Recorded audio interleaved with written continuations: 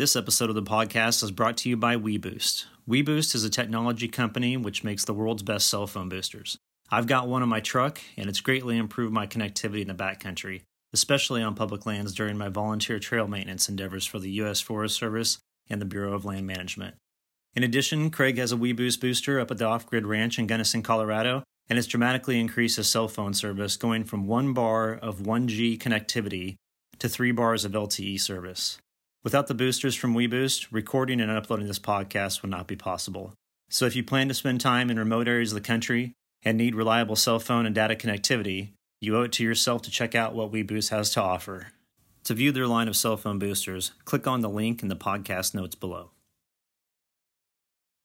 Hey, what's up, everyone? Hope you all are having a great start to your week.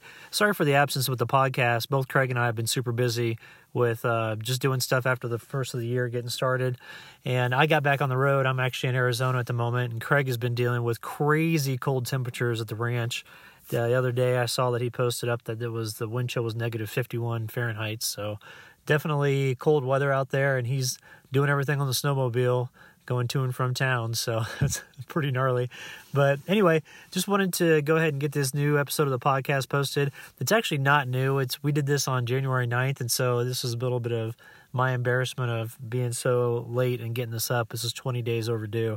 So I apologize for that. I'll definitely be more on top of it moving forward, and as we settle into the new year here. So the episode that we have here for you today, it talks about truck camping in the New England area. Craig has some experience up there in New York, Maine, New Hampshire, Connecticut. I can't remember if he went to Vermont or not, but maybe he did. And anyway, we had an individual from the audience ask about this. And so Craig goes in and talks about his experience with truck camping in those areas and also on the East Coast, and kind of talks about how it's different than doing it in the western part of the country. So it's good information for those of us who plan to go truck camp on the East Coast but have never been. So without further ado, episode 35. I'm getting ready to get back on the road, so I'm pretty stoked for that. But I'm noticing the temperatures are pretty cold in Colorado, so thinking I probably will not go back with the tents. I'm going to just try to truck camp it, and I'm doing some things to make the truck camper a little bit warmer. And there's a YouTube video that I found online on how to convert my three candle candle lantern that I use from UCO, the UCO company, to how I can convert it to a gas lantern, which would be pretty interesting. So it's like a liquid fuel canisters you can put inside of there, and it creates more heat. They're saying that it puts out 8,000 BTUs, which would be pretty amazing in that little lantern. So if I can do that and then truck camp, I can be a little bit more mobile and not have to worry about carrying around so much gear, which would be nice. But you've been dealing with a lot of cold temps there in Gunnison, haven't you? Yeah, it's starting to come back up in temperature. And when I say come back up in temperature, it's probably hitting 30 degrees during the day, but then getting back down to 0, maybe -2 at night. But there was a time period there was a stretch, like I want to say Christmas through New Year's, where the nighttime temps up here, they were probably getting nighttime -10, -15. Gunnison City, the town, they're actually colder than where we are, even though they're lower elevation. I think that they were getting to like -27 at night. So yeah, definitely frigid, but it's coming back up in temps, relatively speaking. But all of that's to be expected, Yeah, I think the reason why it's colder down there is I experienced that when I was winter camping for the first 3 years in Chaffee County. And the lower lying areas always have colder temps because that cold air is heavier and it just settles in the valley at night. And so a hack that I would do is I would get up about 1,000 feet in elevation above the valley floor. And it was shocking. I would get up in the morning right when the sun was coming up, because, the sun's not coming up till like 7:30 in the wintertime. But I get up and I drive into town, every once in a while to grab coffee or a breakfast burrito. And I would leave camp and it'd be like, 7, 8 degrees. I'd go into town and be like -4. Just that 1,000 feet in elevation difference. Yep. That's pretty much, I think it's probably about 1,200 feet difference between where I am and Gunnison. But Yeah, I mean, even yesterday, I'm trying to think. I think I was dealing with maybe temps in the 20s up here as I was heading down there. And then when I got down there, it was like 4 degrees. So yeah, 20 degree temp difference. So, physics at play right there. That's pretty cool stuff.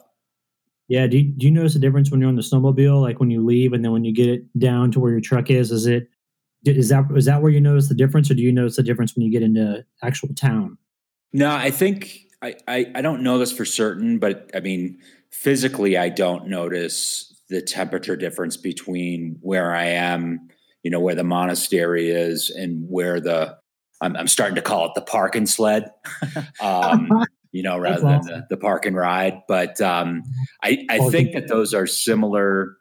We're at similar elevation, but when you get down into town is when I really notice the difference. Yeah. So the road going there, like I saw your photos that you put online the other day. I think it was yesterday. And it looked like where you were taking pictures, it looked like there were tire tracks there. Is that kind of like where you link up when you took those pictures, or are people actually still driving that road? No, I think what you're seeing on that, because there's no one driving that section that I took pictures. So what you're actually seeing is, you've got, it could be multiple tracks from multiple snowmobiles. But then if you think about, what it looks like with a snowmobile track, you've got, the rear chain or whatever that thing is, you've got that in the center, but then you've got the sleds on the side, so it can actually look like a vehicle as opposed to a snowmobile. But anyway, yeah, no one's driving around back there.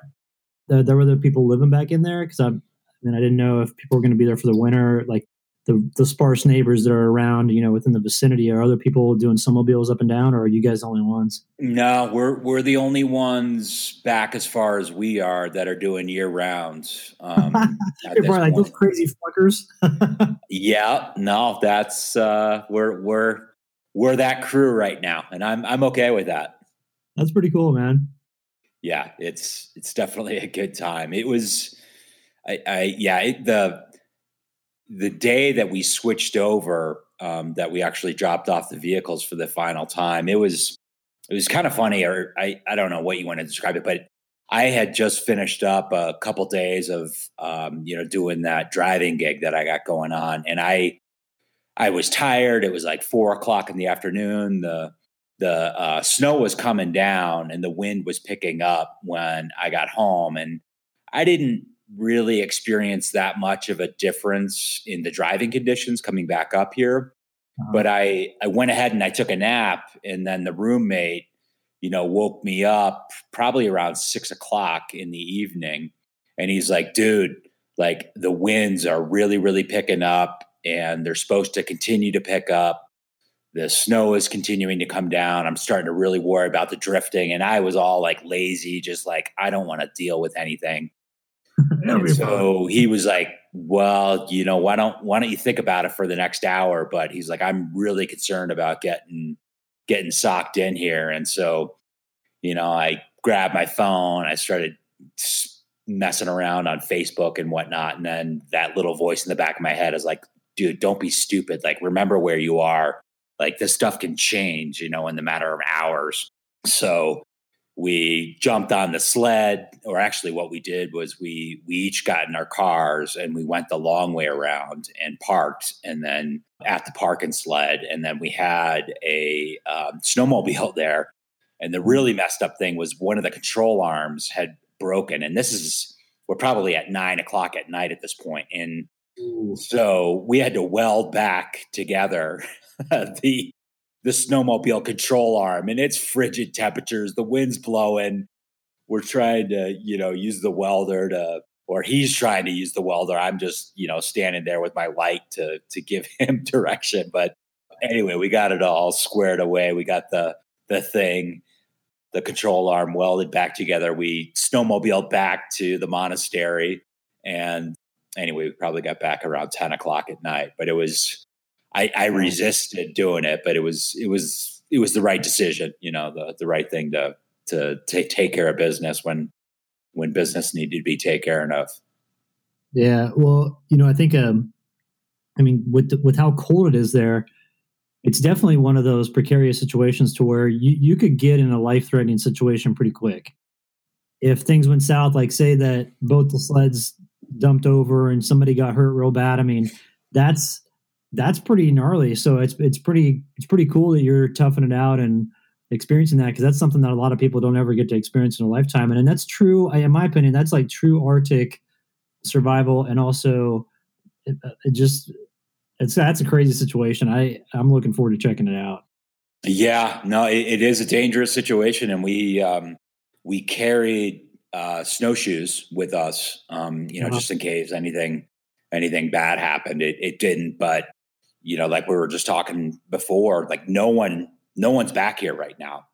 Most of the locations, the houses and the properties back here are seasonal inhabitants, and winter is not when they're living back here. So no, and you don't have any cell service either.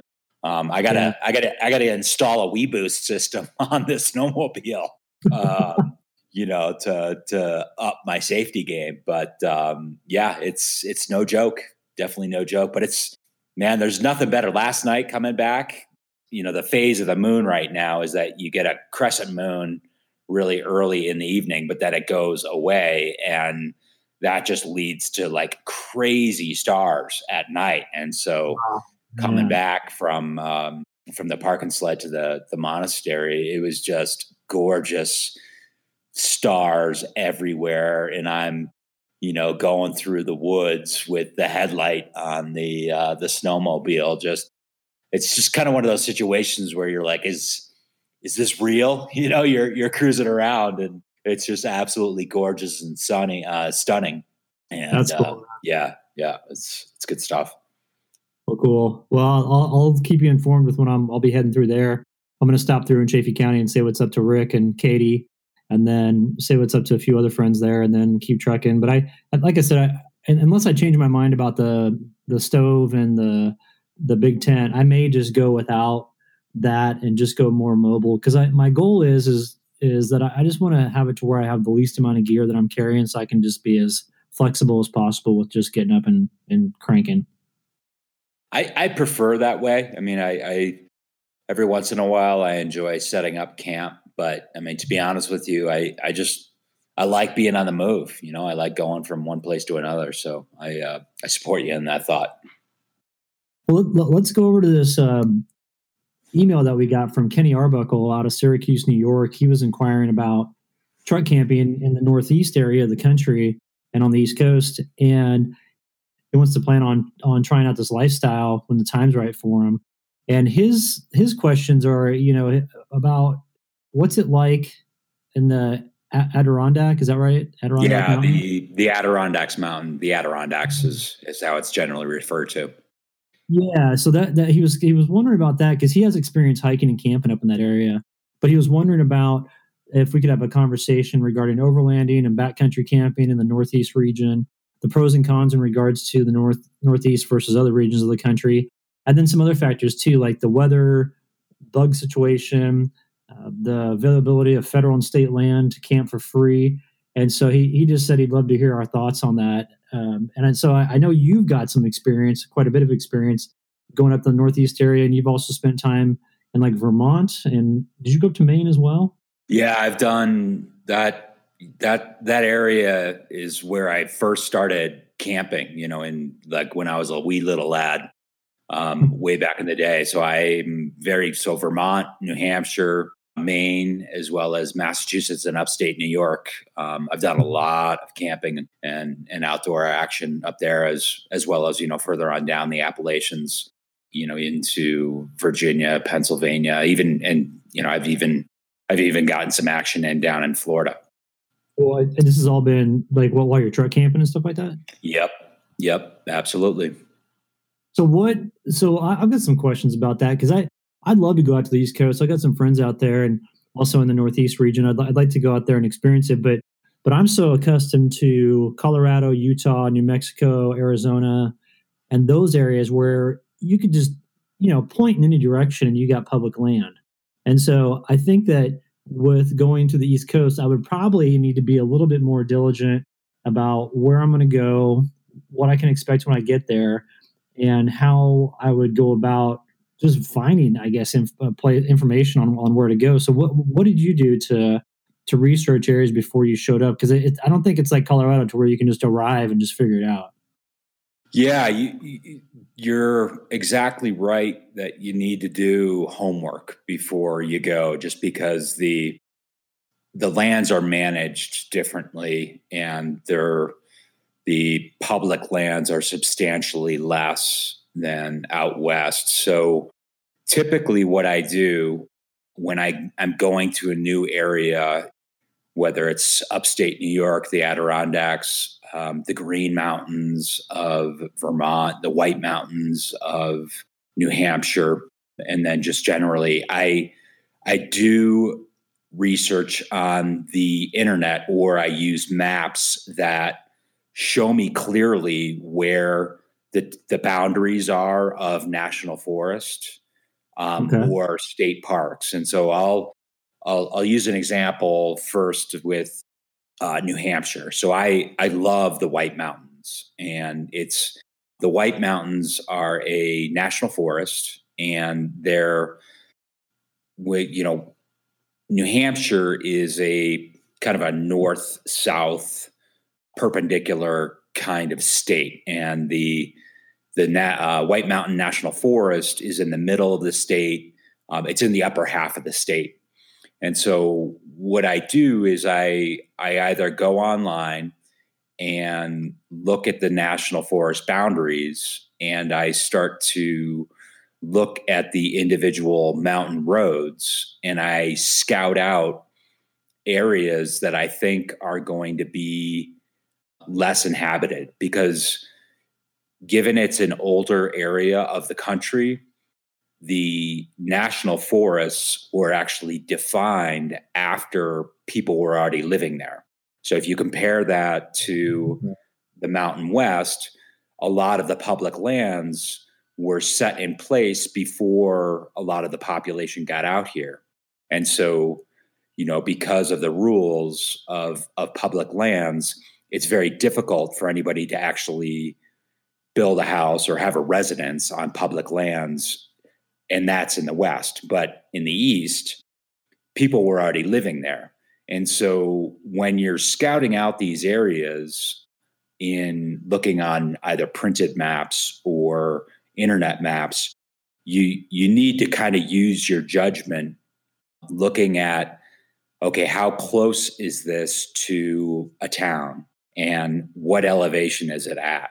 And so what I do is I scout out a few different mountain roads, a few different forest roads that look like there's not going to be a lot of people living there. And that's my starting place. And after I scout out, doing homework, those mountain roads, those forest roads, I get up there. It's just a matter of old school recon, where you start driving up and down these roads that you've figured out, that you've scouted out, done your due diligence. And then oftentimes what you end up finding is there are already designated pullouts that people are using. Because again, if you compare East Coast to West Coast, there's a lot more deciduous trees. The forests are a lot thicker in the East versus the West. And so it's not like the West, where you can just kind of crawl around with your truck and find places. You're really going to be using pullouts that people have already been using through the years. And so you look for those areas as you're driving up and down these roads. The backup strategy that I use is I'll see that a trailhead is way up on that mountain road. And so if all else fails, I'll end up camping at that trailhead in the parking lot. Okay. So I see what you're saying. So I'm interested about apex predators because that's one thing I always consider when I go to new areas. For example, if I go to Utah or New Mexico, I'm more in tune with mountain lions. If I'm in central Colorado in the high elevations, I'm on the lookout for bears. What do you deal with out there on the Northeast region or on the East Coast? Um, I'm gonna confess here. It's just not at the top of my mind when I'm camping, and I mean in particular. So let me back up. When I pick up truck camp, that's not a real concern of mine, Okay. and maybe I'm foolish in that thinking, but my thought process is that on the East Coast, there's more traffic to remote areas just by the nature of there being more population and less public lands. And Okay. so my thought process is that if I'm in an area where my vehicle can get to, it's not a big concern of mine. That said, when I'm actually backpacking in those areas, I think that the apex predators are bears, and I think that they're black bears, and I do think that you also have cougars and mountain lions out there as well. And so simple common sense practices of hanging your food are things that I do, away from my tent. But again, maybe I'm rolling the dice, maybe I'm being foolish, but when I pick up truck camping, it's just not it's not a high concern of mine, given whatever. If it's foolish logic, it's foolish logic, but I just don't see a lot of signs. I don't hear a lot of stories of people in their vehicles when they're close to mountain or forest roads getting attacked. I think that would make sense, as you were saying, is that with the amount of people that are around, that'll scare those apex predators away. Because like a black bear is pretty skittish. They've got high anxiety. They're known for that. And so if there's a bunch of noise around, they'll just take off. And same with mountain lions. I mean, even though they're stealthy as all get out. Oops, let me turn off my email. Hang on.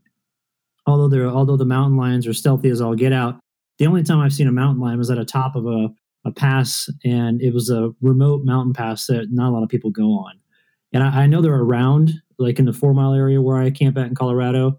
It's rumored they're around. I've never seen one in there. I've seen traces of them. I'll see like animal bones underneath a tree, or I'll see like a carcass pulled up into a tree, like hanging on a tree branch, and that's definitely indicative of a mountain lion. But I've never seen them. So I think that you're spot on with saying that there's more people around. The likelihood of those apex predators coming to camp aren't nearly as high as if you were out in a remote section of somewhere. Now, do you know if there's wolves out there? Because we don't have that in Colorado, but I know they're in other areas of the country. I'm showing, I guess, my ignorance and perhaps my foolishness, but I can't even answer whether or not there are wolves. I'm trying to think of the most common areas where I hear packs of wolves, and that typically is out in the West, at least in my experience. I don't recall ever camping and hearing wolf howls. So again, I guess you're asking good questions, but I think I'm probably revealing more of my foolishness than good information here. Well, but also too, I think that there's something to be said for the safety factor of truck camping. You're in an enclosed space. As long as you have a back area that's buttoned up, if the tailgate's closed and the gate's down, the window gate's down, you have to think that an animal doesn't know how to open that gate to get in there, and the likelihood of them coming and crashing through it is not very high. And so there's a great safety factor with that, and that's where I think that I see more and more females getting into truck camping because it is safe. Like you can go out there solo, and it's not like you're exposed in a tent, like if you're backpacking or whatever it may be. So there's definitely a safety factor involved with truck camping, which I think is great. And also too, you're protected from the elements a heck of a lot better. Yeah, I absolutely agree with that. And my style of pickup truck camping and even camping in general, I really am. I'm of the mindset of travel light, make it as easy as possible to set up camp and break down camp. And so what that looks like for me is if I'm setting up camp for a night, if I'm going to be in and out of a site, I'm not going to take out my table. I'm not going to take out my canopy and set all that up. What I'm going to do is I'll use my tailgate to do all my cooking and my food prep and my chilling and what have you. But I keep it really, really simple. And, again, set up and break down on that level is my most simple approach when I'm actually camping, where I'll just, I'll pop up the rear window, I'll break down my tailgate, I'll pull out my gear to do cooking and whatnot, but then everything is already packed up. And essentially, if I want to roll first thing in the morning, I'm ready to roll. And when I am going to hang out for a couple of days, I still keep it really minimal. Like I have my one table. I have my cooking gear that I'll pull out in one big Tupperware.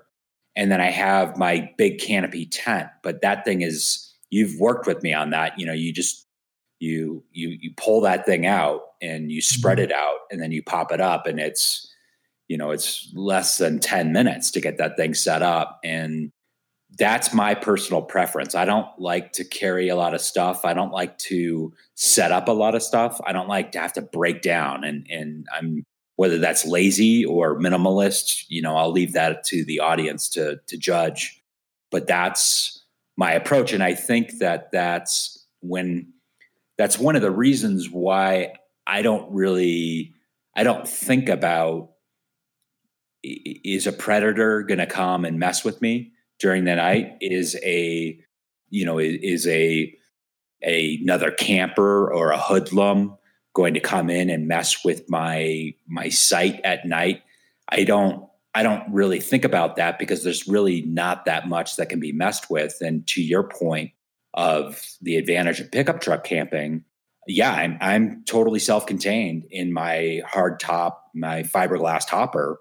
It's all locked up. No one can mess with me. And I guess what it really does is it removes my concern. I don't have to think about those things, as someone that keeps his gear down to a minimum and keeps his footprint down to a minimum. Yeah, I think that, when I first started truck camping, I carried a ton of gear with me. And now as I get more and more into it and the years pass, I keep on paring down everything because I want to make it easy. And I want to get up and go in the morning. I want to have a real simple breakdown to where it's just a few items that I put in the back of my truck. I push the slide out extension into the topper, close my tailgate, and I'm going. And that's where I think you'll see the weekend warrior crowd. And I used to be in that category for sure. And they'll come out with all the gear and set up, because there's a lot of fun in that. I think there's fun in setting up. I've got this killer new cook area, and I want to set this up. And I've got this killer privacy shower thing where I can go in there and I can take a shower, and it's a little tent for that. But then as you're out there more and more, you realize you're like, I don't want to spend all my time setting up and breaking down. And even 10 or 15 minutes of setup or breakdown in the morning becomes cumbersome if you're doing it every single day. And so I think the advantages of truck camping, like you were saying, you can, or like we were saying, is that you've got the safety, you're self-contained. We've got, the protection from the elements, and then the convenience of it is just incredible. So, yeah. And to translate this to the specific request by, I forget who asked us to talk about the East Coast stuff. So, it translates very well into Northeast, in general, East Coast pickup truck camping, because to be honest with you, there's a lot more gray area as to whether I am allowed to be camping where I end up camping.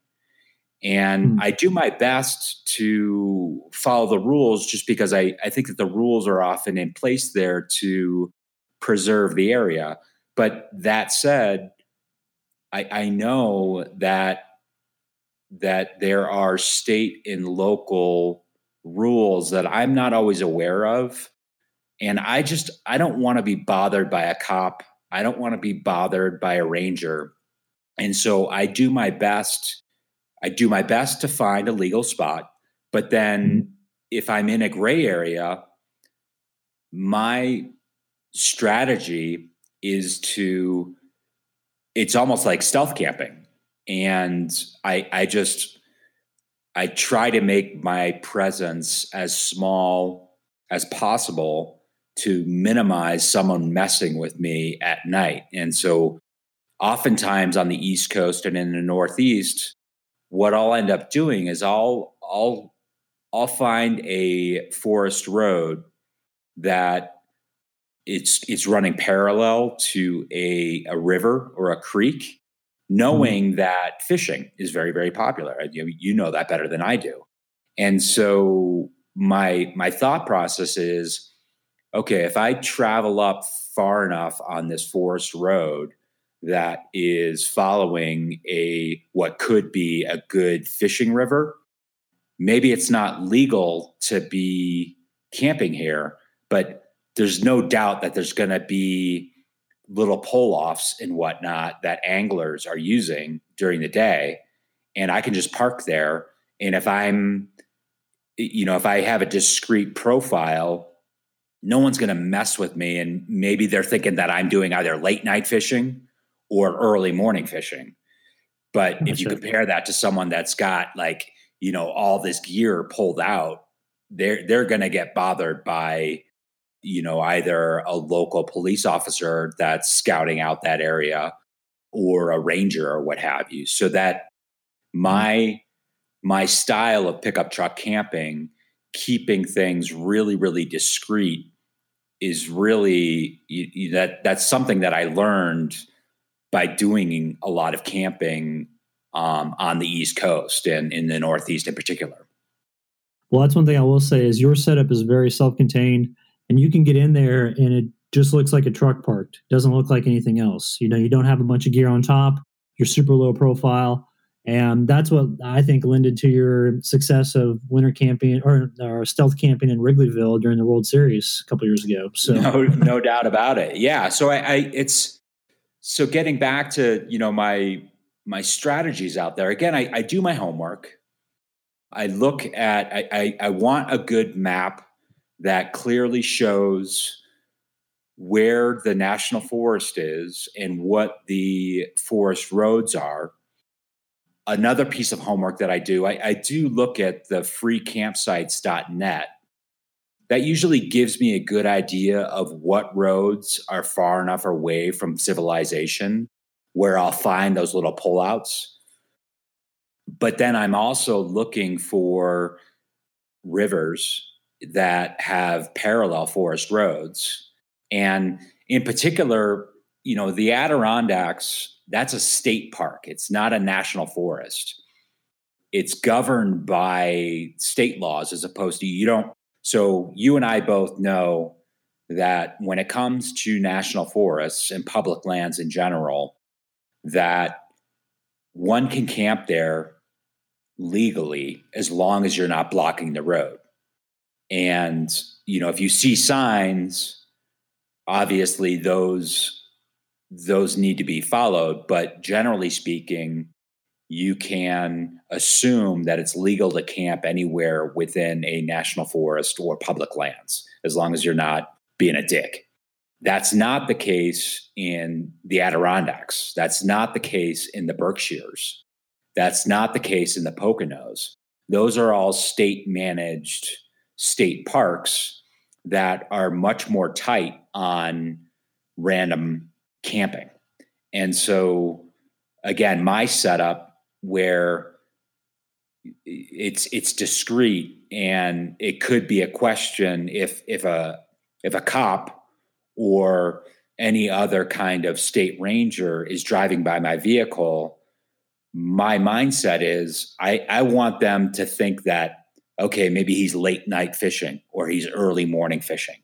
Like, Gotcha. He's probably not camping. That's my strategy when I'm, rolling around the Northeast and even into the Appalachians. Okay, so a question about the state park areas then. In Colorado, if I wanted to go camp in a state park, I always have to pay for campsites. If someone was wanting to go and say they're not from the New England area or the East Coast area, but they said, hey, I don't mind paying for a campsite out there, I'll go and reserve one. Generally speaking, what does a campsite fee cost for just a normal campsite? Yeah, you're probably looking at something around between $20 and $30 a night. And it's, if you go to Rocky Mountain National Park in the peak season, that's what you're going to pay for a tent site, and that's the same deal. And the truth of the matter is because you've got such high population out in the East and then in the Northeast in particular, those campsites are often, they, at least on the weekends and in the high season, you don't want to show up there in the late afternoon because chances are all those spots are going to be taken. Yeah, I can definitely see that. There's some places in Colorado that I know of that don't get hit with much traffic at all in national forests where there's campgrounds. I've seen a campground as low as $7 a night and then as high as $39. So it just depends on where you go. Yeah, and state parks, oftentimes they've got great facilities. So they'll be on lakes and they'll have shower houses and they might even have like playgrounds and stuff on them. So they're beautiful sites, but you end up paying a lot of money for them. Yeah, definitely. Shifting gears to bugs and insects. In Colorado, we've pretty much got, at least the areas where I go, it's pretty much just mosquitoes and then biting black flies in the summertime. And then obviously in the fall and winter, there's not much hardly at all. As soon as the temperatures start to dip down pretty good at night, the mosquitoes go away because they're not very hardy, and the black flies are gone. They die out as well. But on the East Coast, I would imagine with the way some of the areas are in the southern areas like Virginia, stuff like that, in the summertime, I would imagine there's a bit more diversity with the bugs. And then up in the New England area, I would think that mirrors a little bit more closer to Colorado, but I could be wrong. What have you experienced, and what do you recommend as far as mosquito nets or bugging protection or anything like that? What do you do to combat that? Yeah, it's a huge issue and something to consider. So obviously, the further north you go in your camping and the higher in elevation, that brings the temperature down. And so you have less bugs. That said, the humidity is much higher on the East Coast than it is in the West. And humidity, moisture, allows more breeding for bugs. And when I say bugs, really what we're talking about is mosquitoes and black flies. And it can be horrible, absolutely miserable and horrible when one is camping and you don't scout out, okay, are the temperatures going to be falling low enough at night where they're not going to bother me?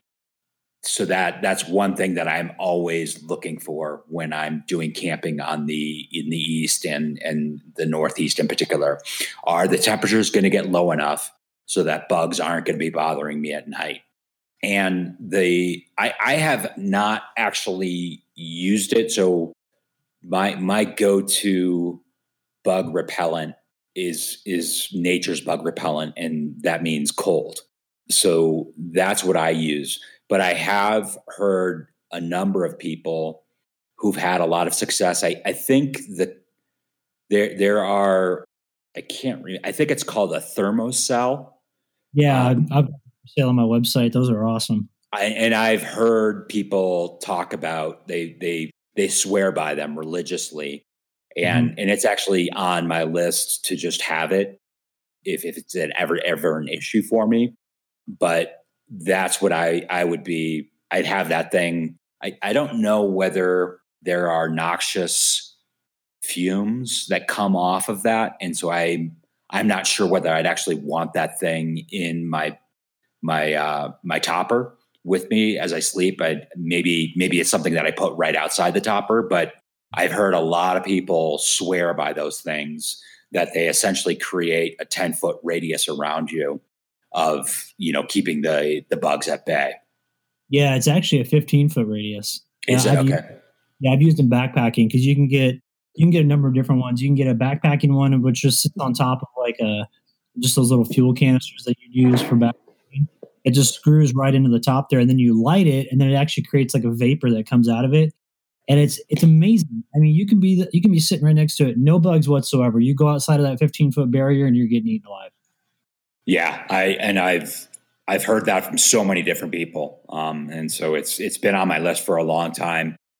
Interesting. So it's a huge issue. So I've been in the Northeast where the temperatures have not gotten down low enough, and mosquitoes get into my topper, and it's a miserable experience.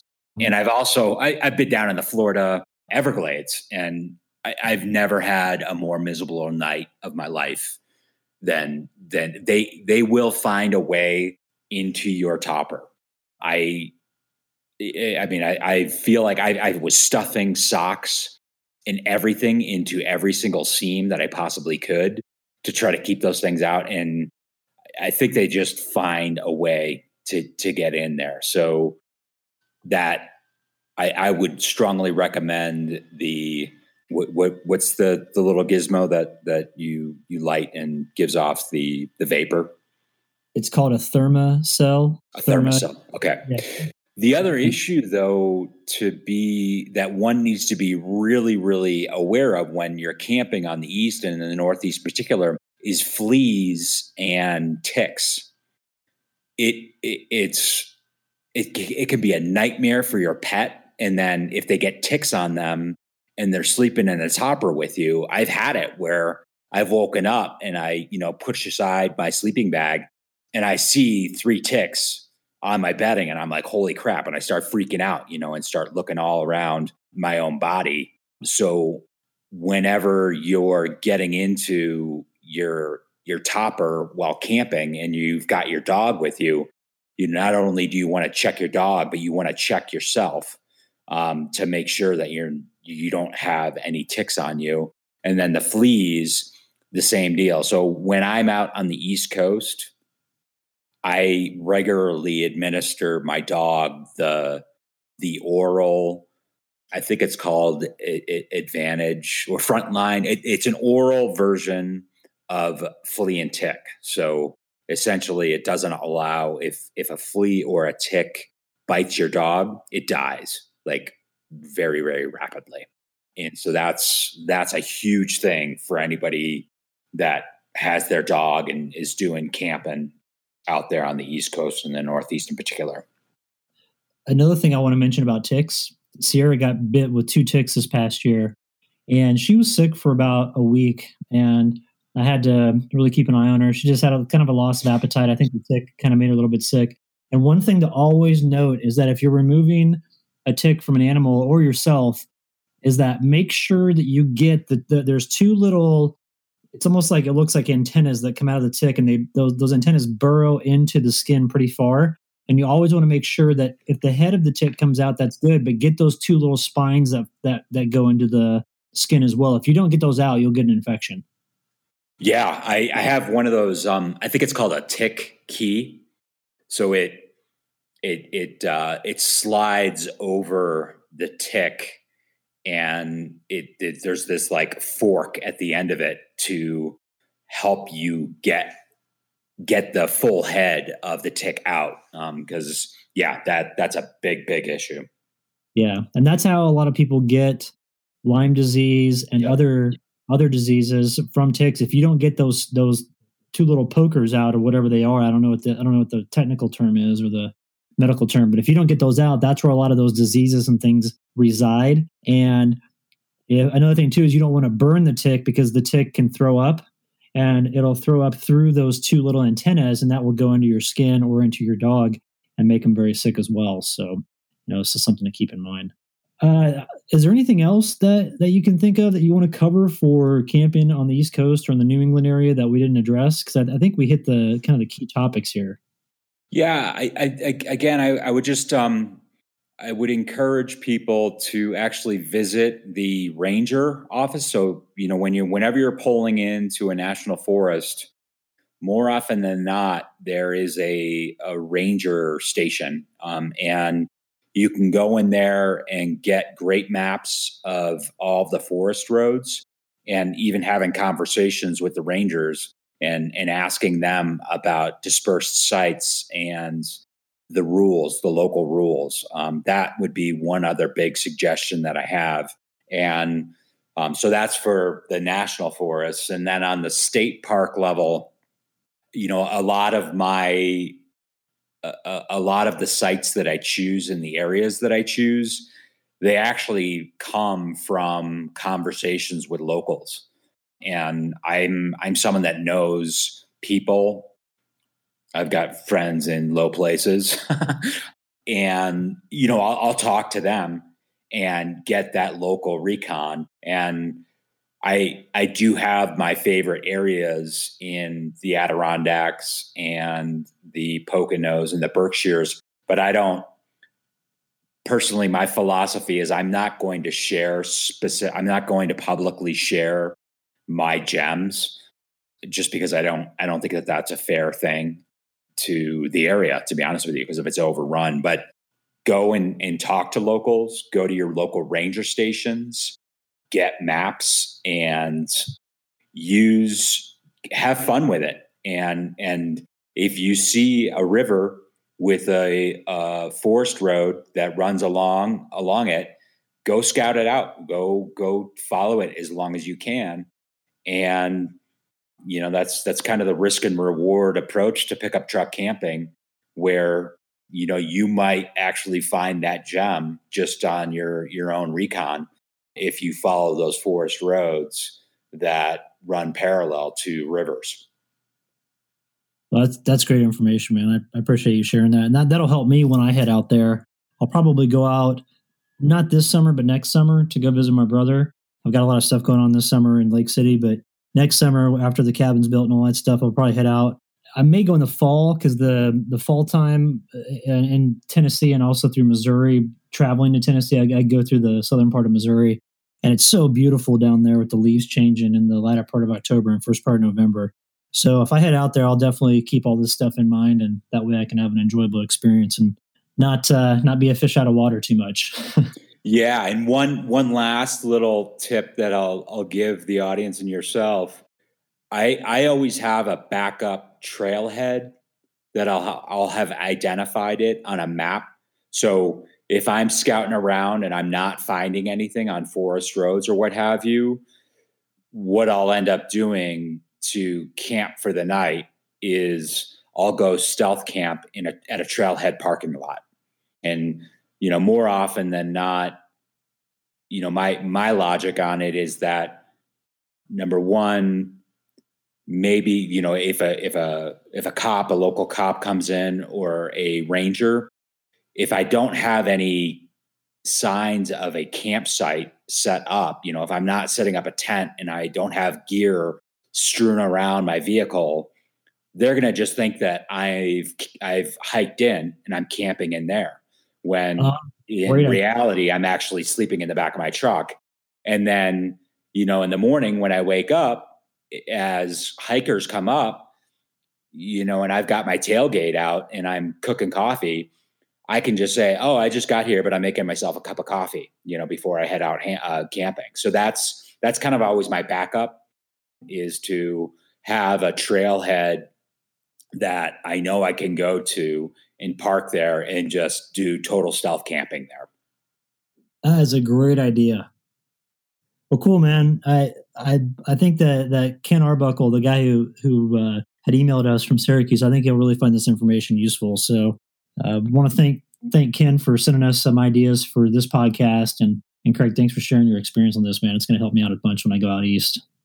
Right on. Yeah. And if people have, additional questions or clarifications that they want from this conversation, please throw those up either on either your or my website or, on the Facebook group that we created for this podcast. I'll be happy to answer any other questions or what have you, or we can, start to exchange personal messages, with respect to individual sites and how to check out certain areas. But again, I just don't like sharing that stuff publicly. Yeah, no, I'm with you, man. No reason to spoil the areas that took us a long time to figure out. No doubt. Yeah. Well, cool, man. Well, what do you say we log off here? And I'm going to do a few things around here and get my truck all squared away and then possibly hit the road either tomorrow or Friday. Sounds great. Looking forward to getting you out here and having you sit pitch on my my snowmobile. Take me to the ranch. Right on. All right. I'll talk to you later. All right, man. Later.